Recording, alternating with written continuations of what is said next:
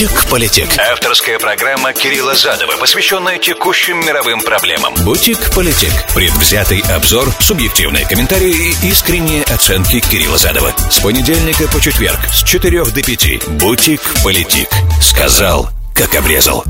Приветствую, друзья, с вами Кирилл Задов от Politic. Сегодня 12 июня 2023, среда. Придется нам продолжить и завершить уже разговор про натовский саммит, который сегодня завершил свою работу. Ну и там, опять же, есть некоторые вещи, которые еще не были сказаны, их надо все-таки, наверное, произнести. Они больше касаются, на мой взгляд, будущих перспектив вообще всей этой истории. Под всей этой историей я, конечно, подразумеваю войну, украинское государство, российское государство, взаимоотношения с Западом. То есть, в принципе, это большой разговорный, и некоторые вещи стали видны уже отчетливо, надеюсь, всем, поэтому уже, наверное, своевременно сейчас об этом поговорить. И запуск очередной такой большой, серьезной ракеты Северной Кореи будет нашим вторым топиком. Я думаю, что это закроет все наши временные возможности. При этом, если вдруг что-то останется еще в смысле временного маленького люфта, я бы хотел прокомментировать высказывание посла США, уходящего Тома Найнца, американского в Израиле посла относительно судебной реформы и вообще и самые демонстрации, которые проходили напротив консульства США в Тель-Авиве, например.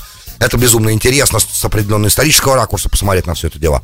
Вот, поэтому хочу надеяться, что останется время. Вот такой план. Вы знаете, что нужно делать. 347-460-0877 для тех, кто хочет в прямом эфире со мной общаться прямо сейчас. Кто меня смотрит, например, на Риски радио application, где можно и смотреть, и, опять же, там много чего еще интересного. Или на Риски.FM, или слушает в прямом эфире на всех платформах нашего вещания, во всех городах вещания на территории этой страны, Соединенных Штатов. А также, естественно, те, кто на Ютубе.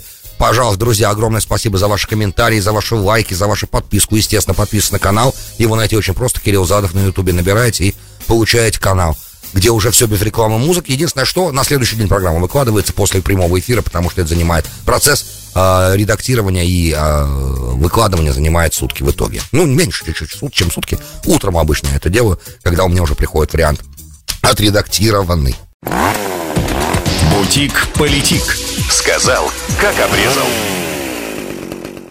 Ну что ж, все, закончился этот саммит большой в Вильнюсе, и понятно, что для Украины на самом деле были достигнуты определенные прорывы в некоторых видах вооружений, которые будут поставлены, и я о них расскажу, перечислю то, что у меня есть здесь, то, что я нашел. При этом главная тема, которая анонсировалась как потенциально возможная, что удивляло меня с самого начала, то, что украинская сторона говорит и продолжает говорить, и настаивает на том, что членство в НАТО является главной целью, план действий по членству в НАТО является главной целью предоставления такого плана со стороны НАТО для Украины. Главная цель участия Украины в этом саммите, помимо вооружений, помимо финансовых определенных обязательств, которые на себя страны в итоге взяли. Ну и как это и планировалось, в принципе, они взяли. Но не получилось у Зеленского добиться того, что анонсировалось, что он будет пытаться добиться. И, кстати, в заявлениях закрывающих саммит, когда Зеленский сам говорил, да, что саммит на самом деле это огромный успех, и что Украина стала так близко к членству в НАТО, как она никогда не была, и все остальные, то, что мы называем бла-бла-бла, да, вот это вот много-много-много слов, на самом деле, которые ведь ничего сверхординарного не произошло, за исключением, может быть, серьезных обещаний на поставку более дальнобойных, скажем так, ракет. Я чуть позже перечислю, назову все это, да, и французское обещание. В остальном-то все осталось так, как и было, и уже подразумевалось, что так оно и будет в плане поддержки Европы и поддержки США украинского государства во время войны, да, то есть все то, что уже мы видели последние 1,5 года, а с тем ведь недавно военным действием исполнилось 500 дней, и уже мы перевалили, я так понимаю, после уикенда последнего за отметку в 500 дней, что даже мне сложно было себе представить изначально, когда, вы помните, в жутком состоянии все в шоке находились в феврале 22 года. Никто не мог себе представить, что это продлится такое количество времени, и непонятно сколько еще, что самое главное, но этого мы сегодня тоже должны коснуться. Теперь, все то, что Зеленский сегодня сказал, очень сильно отличалось от того, что он сказал вчера. И вот эта разница, да, когда он называл решение, что то, что происходит, это абсурд на самом деле, очень жестко, вот, с жесткой критикой НАТО он приехал на саммит. И сегодня все это звучало по-другому. Этот переворот в воздухе на самом деле, кульбит такой, он, понятно, явился скорее всего, реакцией на реальность, с которой пришлось смириться. И, я так понимаю, определенные ребята со стороны США, Франции и Германии, которые на этом саммите присутствовали, но не первые лица, а, скорее всего, адвайзеры, сейчас фантазирую я, как-то начали они через помощников друг другу объяснять, что должно прозвучать на самом деле, для того, чтобы это не выглядело неприлично, потому что то, что происходило, на самом деле было неприлично. Ты приезжаешь, да, ты просишь, у тебя есть определенная сверхзадача, и ты уже знаешь. То, что я вчера говорил, видимо, нуждается в повторении. Меня ругают, на самом деле, на Ютубе, что я иногда повторяю по несколько раз одно и то же. И что это лишнее, это не нужно, на это нет времени, на самом деле есть время, и иногда нужно, да. Получается, что ты приезжаешь на этот саммит и хочешь свою сверхзадачу решить, но ты уже видел, и ты уже знаешь, по крайней мере, помощники должны были тебе доложить.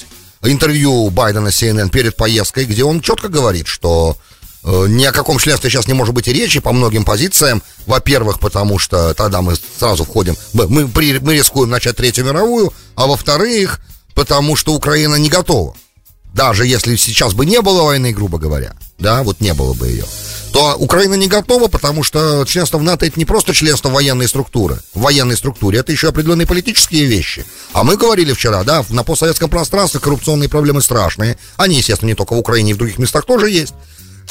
Все их устанем перечислять, все эти 15 мест, да, даже прибалтийские страны и имели определенные проблемы, особенно Латвия, в которой производства никакого не было, кроме шпрот, и рафиков, да, а вдруг она стала страной, где пробка из рейндж-роверов на улицах происходила. Откуда? Из-за того, что определенные процессы происходили по отмыванию, по транзиту металлов, разных банковских услуг, которые Латвия оказывала, тоже банкам сомнительной, как я понимаю, репутацией.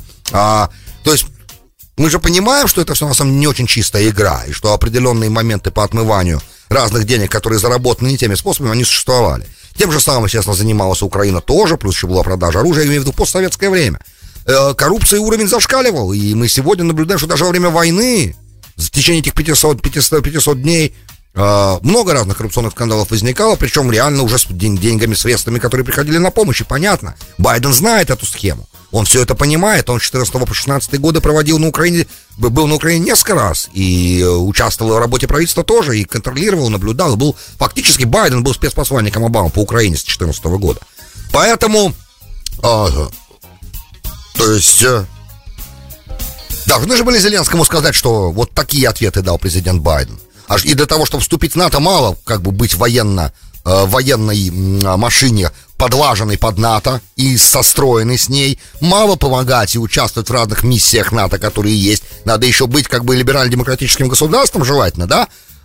И мало либерально-демократическим государством, и при этом еще иметь коррупцию под контролем. То есть, чтобы функционировало государство так, как нужно для членства в НАТО, например, да, то есть это еще же не все, есть еще некоторые моменты, сейчас скажем, опять, повторим их, тоже это важно. И удивительно тогда, с какой целью он именно с таким демаршем вчера приехал, я не с тем понимаю. Демарш Зеленского я не понимаю, потому что ты рискуешь, ты приезжаешь, где ребята ждут, или он правда решил, думаю я, да, он решил, что теперь он обладает таким авторитетом на мировой арене и такой возможностью продавливать те решения, которые ему нужны. У него же почти все получалось, правда? По крайней мере, до сегодняшнего дня. Сначала отказывались, потом соглашались по Джевелинам. Сначала отказывались, потом соглашались по Хаймерсам, да? Прокрутим эти 500 дней в голове. Сначала соглашались, потом... Сначала, простите, отказывались, потом согласились по разным бронетранспортерам, потом по танкам. Сейчас согласились, тот считается прорыв. Все, официально будут тренировать украинских пилотов летать на F-16. Он решил, что теперь он может также поступить и также решить этот вопрос с членством в НАТО. Надо просто посильнее надавить, и надо иметь помощь. Да, идея какая? Что ты имеешь при этом помощь других стран, которые прифронтовые, давайте скажем так, да, просто так их называть. Прифронтовые страны, Эстония, Латвия, Литва, Польша, да, прифронтовые страны, которые, Болгария, которые лоббируют. Да, лоббируют, и они хотят. Но при этом Польша имеет всегда, обычно Польша имеет британское ухо. Кстати, я не прочитал, какова позиция Британии по членству Украины в НАТО, но представляю себе, что если американская, германская и французская позиции были отрицательными, скорее всего, британская тоже отрицательная. Но не уверен в этом, не прочитал, не нашел. Почему-то Великобритания из этого списка стран, которые были главными в том, чтобы сказать сегодня нет на саммите и вчера, UK там не было. Могу ошибаться, или, может, я невнимательно пробегал, потому что невозможно что читать внимательно, и некоторые вещи ты просто пробегаешь по диагонали. Но вот так мне показалось, что как-то из этого списка кокетливо выбрана Великобритания. Видимо, она пыталась, наверное, давить вместе с Эстонией, Латвией, Литвой и Польшей. И Польша, да, на самом деле, традиционно, еще с прошлого века имеет ухо британское хорошо. Наверное, с 18-го года прошлого века, когда, по-моему, почти с 39-го, когда польское правительство в изгнании в Лондоне работало. В общем, есть определенные отношения между Польшей и Великобританией, особенно после того, как Польша вышла из Варшавского договора. И после уже Иерусалима, при Валенсии. Да, то есть восстановились обычные, как бы, традиционные отношения между Польшей и Британией. И понятно, что Британия хочет, наверное, чтобы Украина уже была в НАТО, наверное, но есть же всякие вещи еще. Эти вещи еще называют, помимо, да, не кричать сейчас, не размахивать этим флагом Третьей мировой, потому что до этого момента все равно эскалация должна пройти определенные этапы. Я надеюсь, что до этого дела в принципе не дойдет, потому что, естественно, это билет в одну сторону, и никто этого не хочет. Ну и вообще, в принципе, никто же не хочет, чтобы погибали люди, да, никто не хочет просто войны. И государства не начинают войны по нерациональным причинам, так нас учит политическая теория. Причина начала войн обычно рациональна, да, государства ведут себя рационально. А главный, на самом деле, итог того, что, да, есть, кстати, есть еще момент. То, что он так себя повел вчера и подъем-переворот совершил сегодня, да, переобулся, и начал благодарить, это, опять же, уже как бы дань тому, что, дань реализму, что нужно, как бы, и тебя все-таки дают много, на самом деле, и это беспрецедентные пэкэджи, которые Украина будет получать, которые были анонсированы сегодня, опять же, сколько бы давления он не продолжал оказывать, в какой-то момент, я так понимаю, что он понял, что это бесполезное дело, что нет, сейчас это не проходит, и поэтому он, естественно, благодарил сегодня, и говорил, что это невероятно успешный саммит для Украины. Также начали говорить те, кто лоббировал его прием в НАТО сейчас, ее, Украины, прием в НАТО сейчас. Лансбергис, например, министр иностранных дел Литвы, сказал, что, ребят, это не последний стап перед вступлением Украины в НАТО, это бридж, это мост. То есть есть же разные дипломатические методы, как сказать так, чтобы в итоге сгладить неловкость некую, которая возникла после достаточно жесткого демарша Зеленского вчера. И этим демаршем, на мой взгляд, он совершил очень большую ошибку, потому что он показал, что он может быть очень сильным раздражителем для истеблишмента Западной Европы и США. То есть получается так, что он публично говорит, что они недостаточно много ему дают. Ему хочется больше и нужно больше, не ему, его стране, конечно же, ему. Он выражает национальные интересы Украины, как он их представляет себе, да, и как украинский истеблишмент, правящий сегодня, представляет их себе. Да, давайте скажем так. Все прямо сейчас как по теории в математике. Да, это то, какой национальный интерес Украины. Какой национальный интерес Украины сегодня самый главный? Освободить свою территорию. И сделать так, чтобы в будущем у России не было желания повторять эту всю, то есть, чтобы эта война, да, чтобы она как можно скорее закончилась, по крайней мере, как минимум, да, минимальный, в краткосрочный перспективный национальный интерес, освобождение захваченных территорий с февраля 22-го, и deterrence, да, сдерживание России, чтобы у нее больше не было никакого желания, в принципе, подобные вещи делать еще раз, даже если settlement, если мирный договор не будет подписан, и претензии останутся у России политические к Украине, у Украины территориальные к России, например, да, при этом, чтобы у России больше не было желания, чтобы у Путина, давайте скажем сейчас, да, чтобы у Путина не было желания еще раз это повторить. Как он это планировал делать? Да, членство Украины в НАТО бы, наверное, думает Зеленский, да, если Украину примут в НАТО, то это было бы, означало бы, что больше Россия бы никогда не позволила себе вторжения, потому что это было бы вторжение на территорию натовской страны, и, соответственно, все бы должны были вступиться. Что на самом деле очень спорный вопрос с точки зрения теории, потому что, еще не было случая такого проверить, да, еще никогда не было военного конфликта, слава богу, между Россией и страной-членом НАТО. И мы не увидели ни разу в истории, слава богу, еще, и, надеюсь, не увидим никогда этого теста на практике. Будут ли остальные страны, члены НАТО, которые, да, имеют оружие массового поражения на своем вооружении, вступаться за страну, у которой, допустим, такого оружия нет, понимая, что это может быть, на самом деле, самоубийством для всех. Это большие все очень вопросы, и сама по себе эта игра, она неприятна. Да, правда, неприятная игра. потому что, все хотят жить, существовать, это немножечко опасная ситуация. Теперь, во всем этом, он пытался эту мысль договорить, все время меня уводит куда-то. Он пытался это провернуть, да, он пытался продавить, и это явно не получилось, и он, спустил определенные слова, которые ему, я уверен, будут вспоминать. Потому что он этими всеми заявлениями выставлял истеблишмент Запада и членов НАТО, которые были против, в нехорошем свете, как он думал, наверное, в итоге перед электоратом этих стран. А это ошибочное дело, потому что это ошибка. Потому что в Америке, я так понимаю, электорат вообще не особо много сейчас думает об этом конфликте. А в Европе, особенно в Германии, это очень такая controversial, противоречивая ситуация, противоречивая тема, потому что очень большие ресурсы это забирают. И учитывая очень скромные успехи Украины пока, в контрнаступлении, которые происходят, это все в итоге они могут его за это потом наказать. Не знаю пока как, но теоретически могут. И это было рискованно с его стороны, и, на мой взгляд, неоправданно. Он уже перед тем, как он туда ехал, должен был точно знать, что этого не произойдет. И попытки этого скандала, который он там, на мой взгляд, пытался устроить, они в итоге обернутся против него.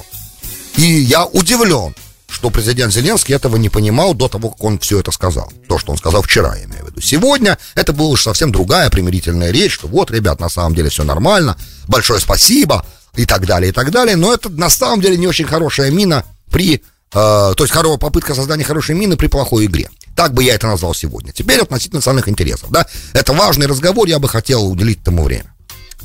Значит, национальный интерес Украины не допустить, отбить территории и не допустить, это в краткосрочке, и не допустить повторения подобной ситуации. И, естественно, все эти разговоры про контрибуции, про выплаты компенсаций, так же, кстати, как и разговоры о том, чтобы забрать российские деньги, конфискованные, замороженные, и использовать их для снятия Украины, что, в принципе, тоже международного права является актом воровства, и ни одна цивилизованная правовая страна не может на это пойти в принципе, потому что взять и украсть российские деньги может оказаться тоже очень опасным предприятием, это риск. Но это просто воровство, потому что этого не может быть, этого не может быть, потому что не может быть никогда. Если они на это пойдут, то они сами распишутся в том, что правовая система и США, и Великобритании, и той страны, которая на это пойдет, или Польши, где там они замораживали российские деньги, она как бы не правовая система, это беспредел. Но какие-то компенсации от России получить, допустим, я не вижу возможности, опять же, при том режиме в Кремле, который сегодня, то есть при том руководстве, которое сегодня в России есть, это вообще нереальная ситуация. Независимо ни от каких решений, никаких международных инстанций, это не будет реальностью. То есть задача, например, финансовых компенсаций за разрушенную инфраструктуру и так далее, она невыполнима. По крайней мере, в краткосрочной перспективе совсем никак, но самое-то главное нет. Самое главное также, что если есть еще какие-то вопросы, которые Украина хотела бы решать, то на поле боя мы видим, пока ничего не получается, по крайней мере, их решать. И в договорном процессе, если их решать, то членство в НАТО никоим образом никак этому не поможет. Если стоит задача решения национальных интересов вот таким вот образом, чтобы получить назад все территории, захваченные теоретически, и не допустить в будущем, то тогда договор должен был быть со страной, на самом деле разговор должен быть не с НАТО. Потому что присутствие НАТО там, оно является главным раздражителем для Кремля, как это было заявлено. Опять же, напоминаю, присутствие НАТО именно там является раздражителем. В Финляндии и в Швеции не является раздражителем. Причины я объяснял раньше, не хочу сейчас возвращаться в это rabbit hole, как Алиса в «Стране чудес», это заячья нора, если я туда залезу, то я тут не вылезу. Поэтому просто примите, если хотите узнать почему, то предыдущие несколько программ мы этого вопроса касались. А Украина в НАТО для России неприемлема с точки зрения уже теперь российского национального интереса. Опять же, я объяснял, почему много раз раньше, и это можно все в архивах найти. Теперь с кем-то надо решать вопрос. То есть, если Зеленский представляет все-таки из себя силу, теоретически я допускаю, допустим, что Байден все это сказал, но его помощники, например, Салливан, передал помощникам Зеленского или напрямую Зеленскому, что смотри, давай попробуем, посмотрим, как на саммите будет разговор идти, и давай попробуем это все сказать, что ты скажешь. И мы посмотрим, сколько еще членов НАТО ты сможешь на свою сторону перетянуть. И тогда мы будем уже решать. Тогда это все оправдано. Но это ведь вряд ли так произошло, все-таки Байден давал интервью CNN, и все это уже было ясно, что нет, ответ нет. Поэтому, раз так, логика и рациональное поведение, наверное, ни в каком бы высоком дереве ты не был, какие бы законы ты ни принял, но если твоя задача, чтобы эта война закончилась, и она закончилась не твоим поражением, то тебе нужно, наверное, все-таки начинать какие-то попытки диалога со страной, которая ведет с тобой войну. Не с НАТО, которая помогает тебе в этой войне, эту войну проводить и в ней стоять, а со страной, которая на тебя напала и которая ведет с тобой войну. Может быть, это имеет смысл делать каким-то образом сейчас уже. Какой-то channel должен быть, какой-то канал неофициальный, бэк-ченнел, то, что называется, для того, чтобы Зеленский и Путин могли разговаривать. Через кого-то, через какого-то посредника. Этот разговор должен начинаться без участия американцев.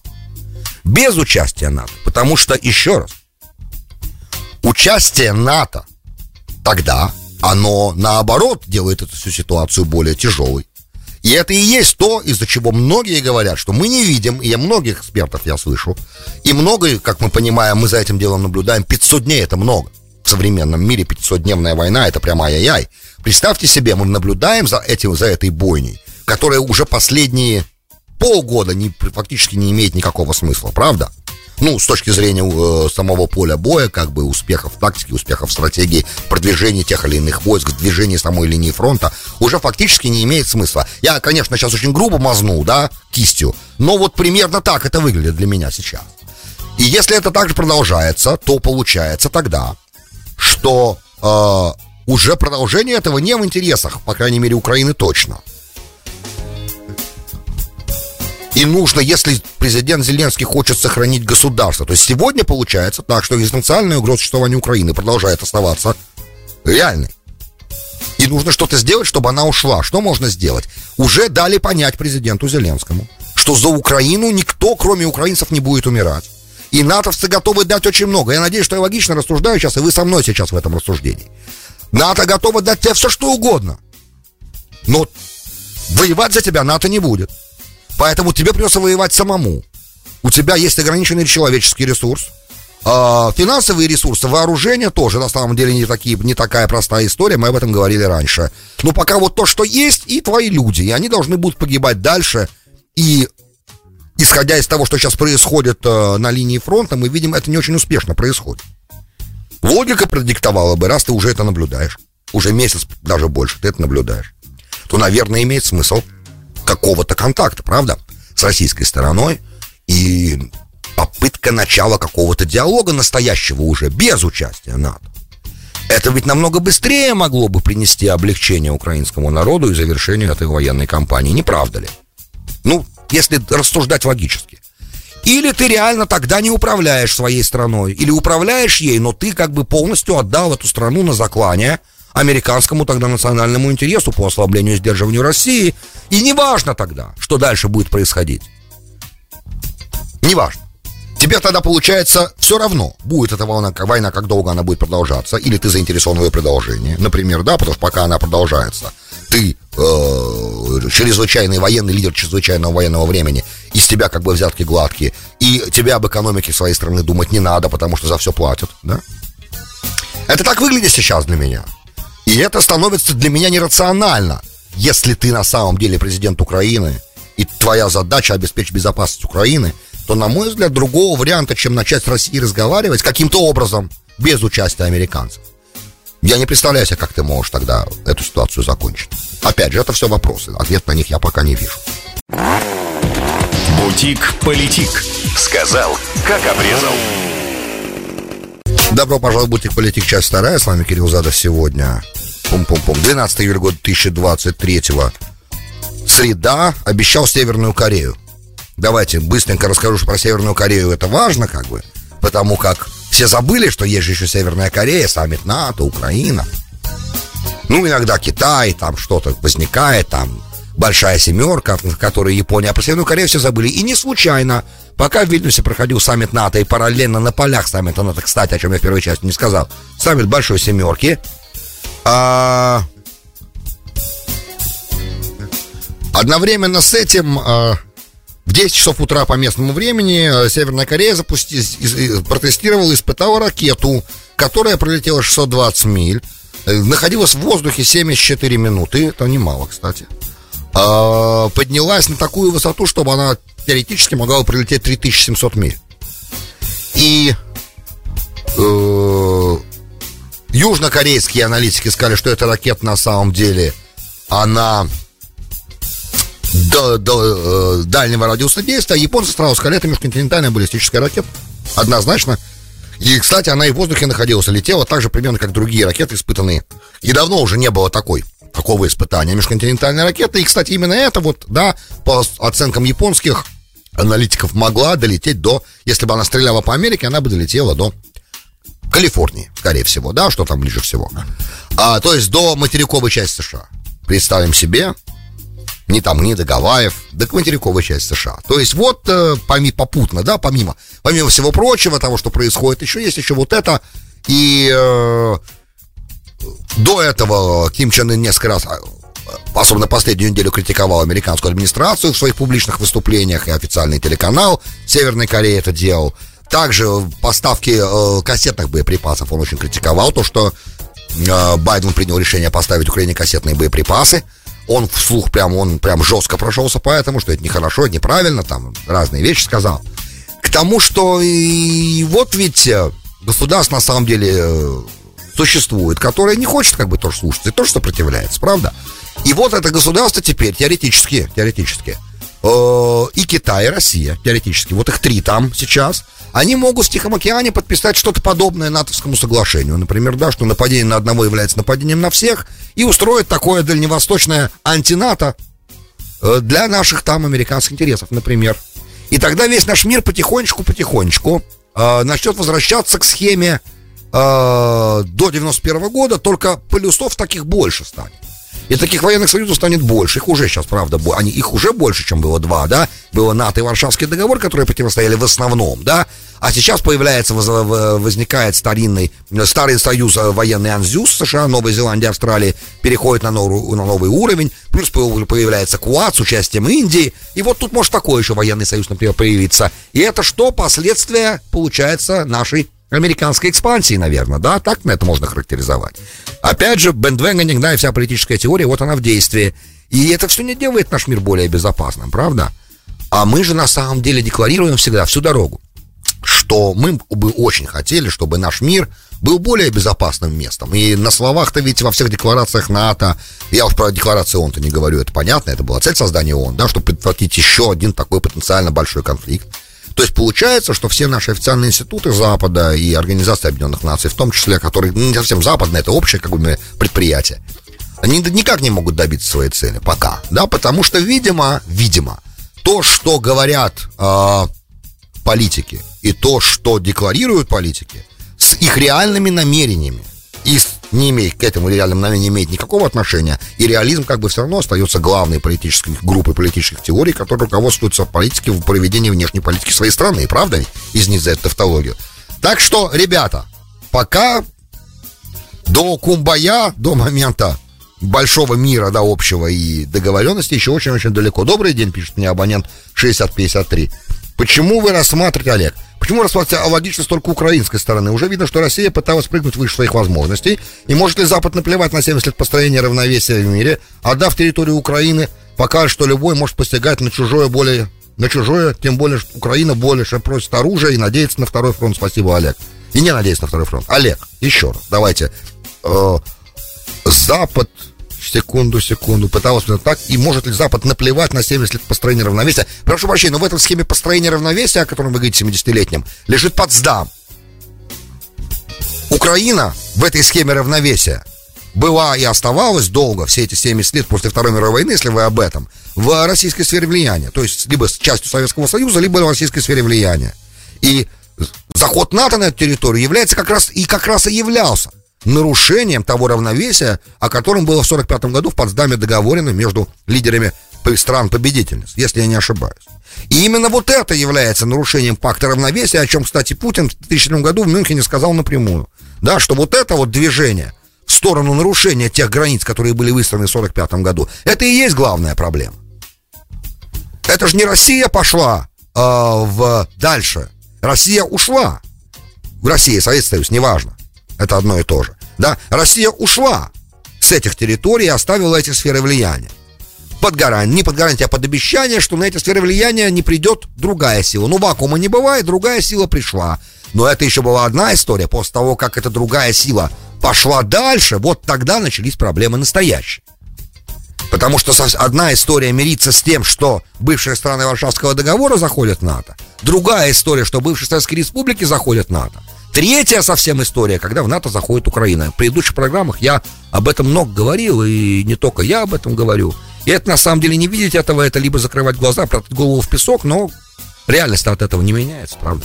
Друзья, большое спасибо, что были со мной. С вами был Кирилл Задов. Вы слушали «Будьте политик». Надеюсь, что я ответил на этот вопрос. Олег, большое спасибо за этот вопрос. И сверхзадача России было недопущение вступления Украины в НАТО. Пока, как мы видим, он этой задачи хорошо добивается. Опять же, значит, хорошо добивается. Потери, ущерб для престижа, затяжная война, которая чуть было не привела к коллапсу. В какой-то момент мы видели мятеж тут даже уже. Правда ведь? Это все понятно, это все есть, это невозможно отрицать. Но при этом национальный интерес будет защищаться и дальше. Сомнений у меня в этом нет. Поэтому, еще раз, в той ситуации, при которой Зеленскому сказано, что за тебя умирать никто не будет, имеет, наверное, смысл перейти к какому-то диалогу уже. Пора слезать с дерева. Тогда будет гарантия безопасности. А НАТО такой гарантии безопасности не дает, к сожалению. А государство находится под серьезной угрозой до сих пор. Никто эту угрозу пока не снял. Спасибо, друзья. До встречи завтра. Бутик-политик. Сказал, как обрезал.